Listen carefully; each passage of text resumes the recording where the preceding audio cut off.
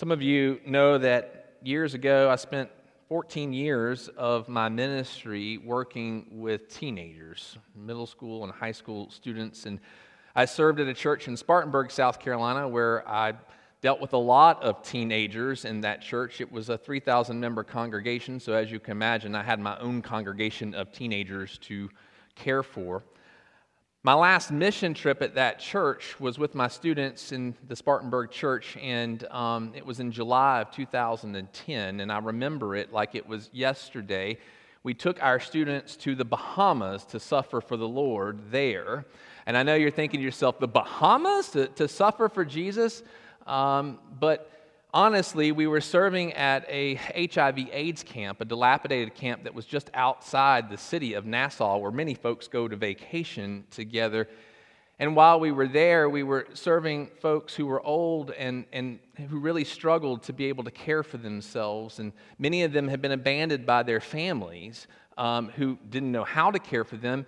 And so they received a little bit of government assistance at this particular camp. And so we went with an organization called Next Step Ministries who was doing work in the area. And we joined with some other folks who were there, and particularly some plumbers who came to help establish some running water for them. They lived in these dilapidated duplexes. And so our job was to come in and to help renovate them, what we could while we were there. And the plumbers were there to help bring running water into the facilities there so that they could actually have running water. They were having to walk to one end of the camp to use the bathroom and to the other end of the camp to shower. So it was a pretty bad situation. Well, we served there the entire week, and on our last full day there, we planned a fun trip to the beach in Nassau together. The students had worked really hard, and so we played together and we enjoyed the beautiful beach. And after changing, I decided that we would take them to dinner near this place called Atlantis, which, if you're familiar with the Bahamas, is sort of the huge resort that is located there. And so we had dinner together, and then the game plan was for me to take them to the aquarium inside of Atlantis for them to see this really cool thing. And so that's what we were doing with our evening. So one of the leaders and I had decided that we would walk ahead because we had not been in there, and we didn't know really where we were going. And I had a group of about 55 students and leaders. So rather than all of us wandering blindly into where we were going, I told them just to hang tight and that me and this other fellow would walk ahead of them, find the place, text them, and let them know how to come in, and then we would proceed. And so that's what we did. And as we gathered close to the aquarium, I was standing in this large atrium area, and I noticed that as I was standing there texting my leaders to let them know where to come, that there was this fella who was kind of hunched over, and he was bald, and he was a very big guy who was texting on his phone. And I didn't notice him at first, but he had been there a while, and then I began to notice that he was extremely large, and I mean stocky large, built like a brick wall, and I thought, do I know this guy? And eventually he raised his head and my eyes met his eyes, and it kept coming to me. I know this guy. Who is this? Well, then, lo and behold, I had this epiphany. It was Brian Urlacher, who was the middle linebacker for the Chicago Bears. And so I asked the guy who was with me, I said, is that not Brian Urlacher over there? And he looked up and he agreed. He was from Chicago and has season tickets to the Bears games. And he was like, yes, that's Brian Urlacher. And I'm like, oh, wow, that's really cool. I mean, what are the chances that I come to Atlantis and I run into a pro football player? So I'm standing there and I'm like, well, this is kind of awkward. I want to introduce myself to him, but I don't really want to draw attention. So I went over to him and I just said, Mr. Urlacher. And he looked up and he stood up and he reached out his hand and shook mine, and he said, you can call me Brian. And he said, what is your name? I said, well, I'm Jeff. Well, what are you doing here? Well, I'm here with a youth group, and we've been doing mission work here this week, yada, yada, yada, yada. I told him I was a big fan, which I have to tell you in church was a lie. That was really untrue. You see, I'm a Detroit Lions fan. And the Detroit Lions are in the same division with the Bears. And every time we play the Bears, I want the Lions to stomp the Bears. So I wasn't really a big Urlacher fan. Would have been if he'd have been on the Lions. But when you are standing next to a guy who's famous and who plays professional football and who could squash you with one punch, you say you're a big fan. And so we had small talk together and just chatted. And then our students sort of came around the corner. And as they were coming around the corner, a lot of my high school boys, as you see in this picture right here, they knew exactly who I was talking to, and they got all excited, and they rushed over to him. And so I said, hey, do you mind getting a photo with my kids? And he's like, oh, yeah, it's fine. And so I took this picture with them, and then all of a sudden, all the girls got really excited. They had no clue who this guy was, but they just heard NFL, and it was, ah! And you got like 60 people standing around this guy, and I could tell that it was making him quite uneasy, which I felt really bad about, but he dashed out the door because we were kind of causing a scene right there in the middle of Atlantis. Of course, I told my students that I had totally planned this for them while we were there. Have you ever experienced something like that before, where you've been in a place and you were right next to somebody famous, but you didn't realize that they were who they were until later? Have you ever experienced that before? Have you ever experienced being in the presence of God and not realizing it until it was later before?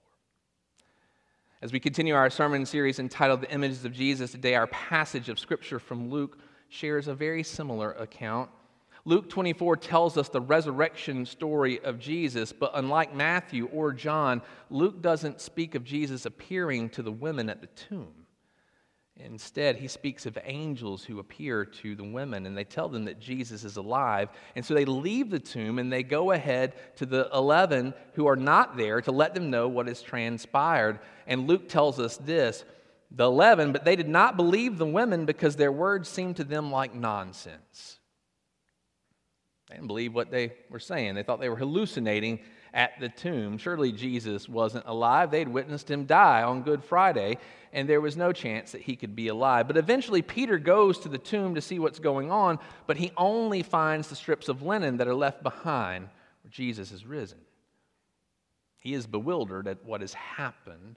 But he's not the only one, because you see, there are two others that happened to be with the 11 disciples of Jesus who believed that Jesus was going to redeem Israel, and they were devastated at what had transpired. And so that Easter Sunday morning, they left the 11 and they went to this place called Emmaus, which is about a 7-mile hike. As they were walking with one another, they were talking about everything that had transpired so rapidly with Jesus.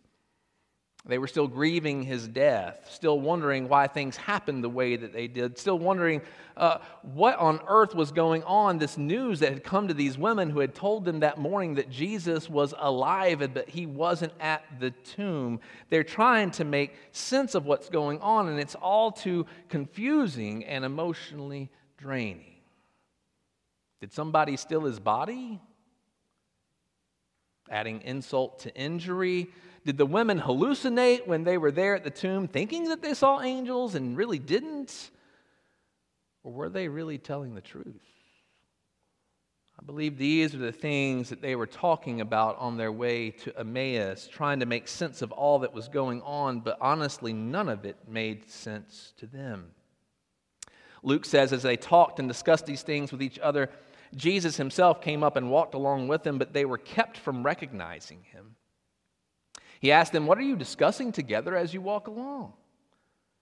And they stood still, their faces downcast. One of them, named Cleopas, asked him, "Are you the only one visiting Jerusalem who does not know the things that have happened these days?"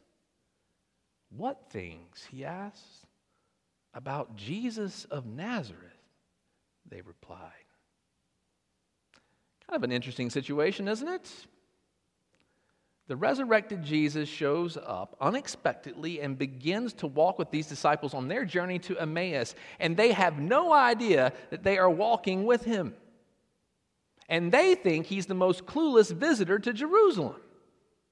All the talk about what was going on at that time was about Jesus. What had happened to Jesus? How could this person not have any idea what they were talking about? They began to share everything with him about who Jesus was and what had happened to him, and even the women's news that had come to them that morning. But Jesus just walks with them, and he lets them share openly. When they finish their story, Jesus then begins to help them see everything that had transpired. that everything that had transpired had happened according to the Scriptures. And he calls them foolish, which seems a bit harsh when we read the Scriptures together, but I believe what Jesus is really trying to imply here is that they lack understanding. This stranger who doesn't know what's going on suddenly interprets their Bible, the Old Testament, the Torah and the prophets. He begins to open their eyes for them to see that this was God's plan for the Messiah all along. And he gives them a crash course in Old Testament theology, which leaves them hungering for more. And I'm sure they talked for hours on that road. It was a 7-mile hike. And when they finally arrived there, Jesus began to walk on, but they urged him to stay with them, and so he did. Luke says, when he was at the table with them, he took bread, gave thanks, broke it, and began to give it to them. Then their eyes were opened, and they recognized him, and he disappeared from their sight. They asked each other, were not our hearts burning within us while he talked with us on the road and opened the Scriptures to us? It's just all so mysterious, isn't it? Jesus sits down to eat with them, and he's the guest. He's the one who's been invited by them to eat with him, and this guest becomes the host of the meal, and he takes bread, and he asks God's blessing over it, and he breaks it, and he offers it to them. Kind of interesting. He's done that before when he fed 5,000 people, and even at the Last Supper with his disciples. And in this moment of breaking the bread and giving it to them, Jesus opens their eyes to recognize who he is, and as soon as they recognize him, he suddenly disappears. They're awestruck that this entire time they had been with Jesus and didn't even know it. And their conversation confirms that their hearts were burning within them as he talked to them on the way there. It's St. Augustine who once said, "Our hearts are restless until they find their rest in thee." Their hearts had found rest in Jesus as he walked with them, as he taught them, and as he had table fellowship with them. The grief and confusion that started their journey slowly burned away by the presence of this stranger who fed them with insight, opening their eyes to see what had transpired wasn't just a tragedy, but a fulfillment of God's plan. And their desire for him to stay led them to see that he was no stranger at all, but the living Lord Jesus, which affirmed his continued presence beyond death. Wow. Think about that. Jesus was dead to them. They had not witnessed the resurrected Lord. The women had not witnessed the resurrected Lord. The 11 had not witnessed the resurrected Lord. And here they are walking down a road with him all these hours, and they sit at a table, and then Jesus makes himself known to them. As you can imagine, the next morning, they got up early and they hiked it back to Jerusalem, 7 more miles, to let the other disciples know what had transpired. But I find this story, this road to Emmaus, is not just their story, it is also our story. We know what it's like to walk on the road to Emmaus. Because I believe that in this congregation, many of us have experienced tragedies. We've experienced heartache that's caused intense grief and confusion in our lives. We have often walked down the road of doubt and disbelief, wondering at times, is God really present with us? And we've had questions enter into our minds that if God is alive, then where is he?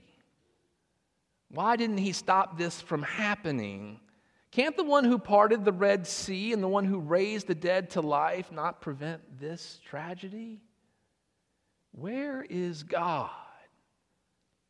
And then come to think about it, I think we've also had people who have walked alongside of us on that road and in the midst of our struggles who didn't try to give us all of the answers and become theologians in residence who said, "Oh, this is why it happened," but simply listened to us.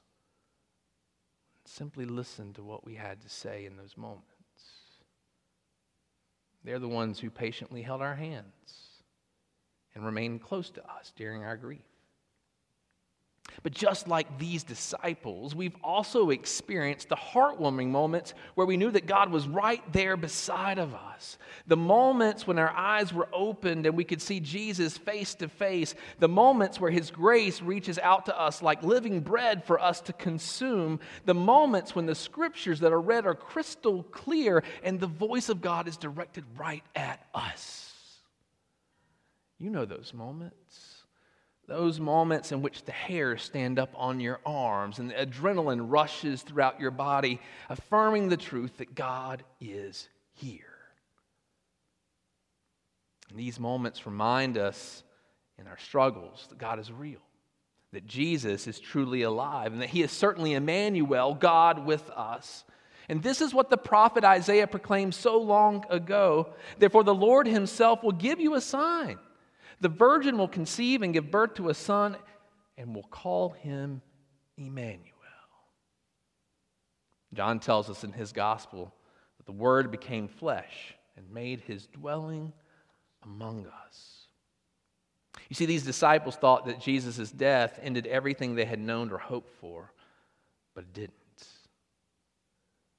In fact, Jesus walked with His disciples every single day as they traveled from village to village as a part of His ministry, talking about God and what it means to follow God and what it means to truly live. This is what Jesus did for 3 years with these disciples, so it should be no surprise to us that the risen Jesus would show up on the road again and He would walk with His disciples again, reminding them that not even death can separate Him from being present with them.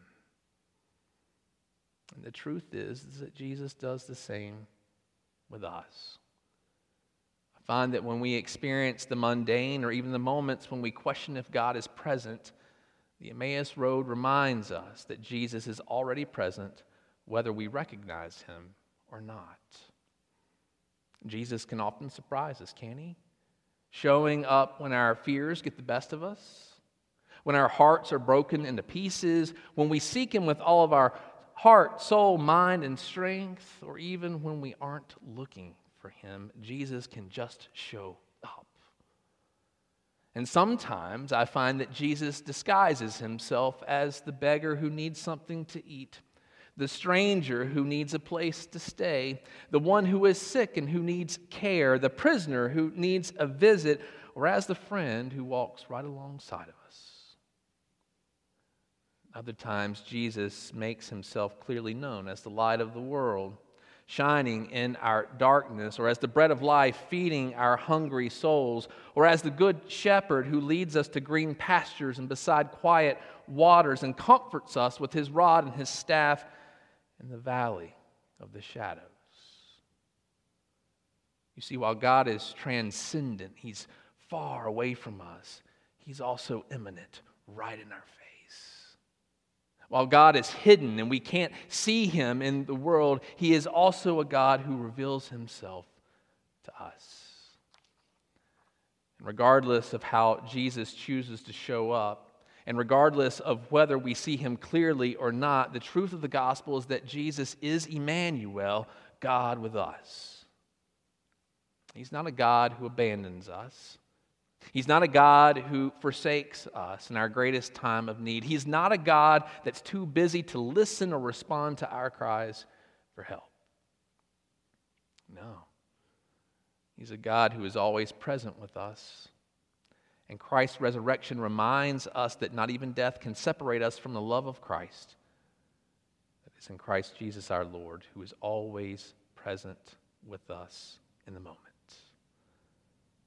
So friends, no matter where you find yourselves along the road to Emmaus, whether you're struggling and trying to figure out what's going on in life, or whether you're experiencing your heart burning with the holy fire of God's amazing love, know that the Lord of heaven and earth, the one who created you, the one who has redeemed you, the one who sustains you each and every single day, is very present at all times, whether you recognize Him or not. For Jesus' last words at the end of Matthew's gospel were to his disciples right before he ascended into heaven.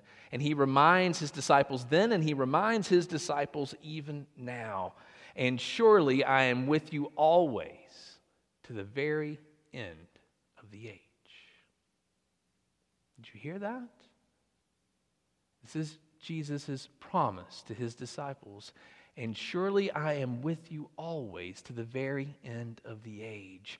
In essence, Jesus says, I am Emmanuel, God with you, God with us.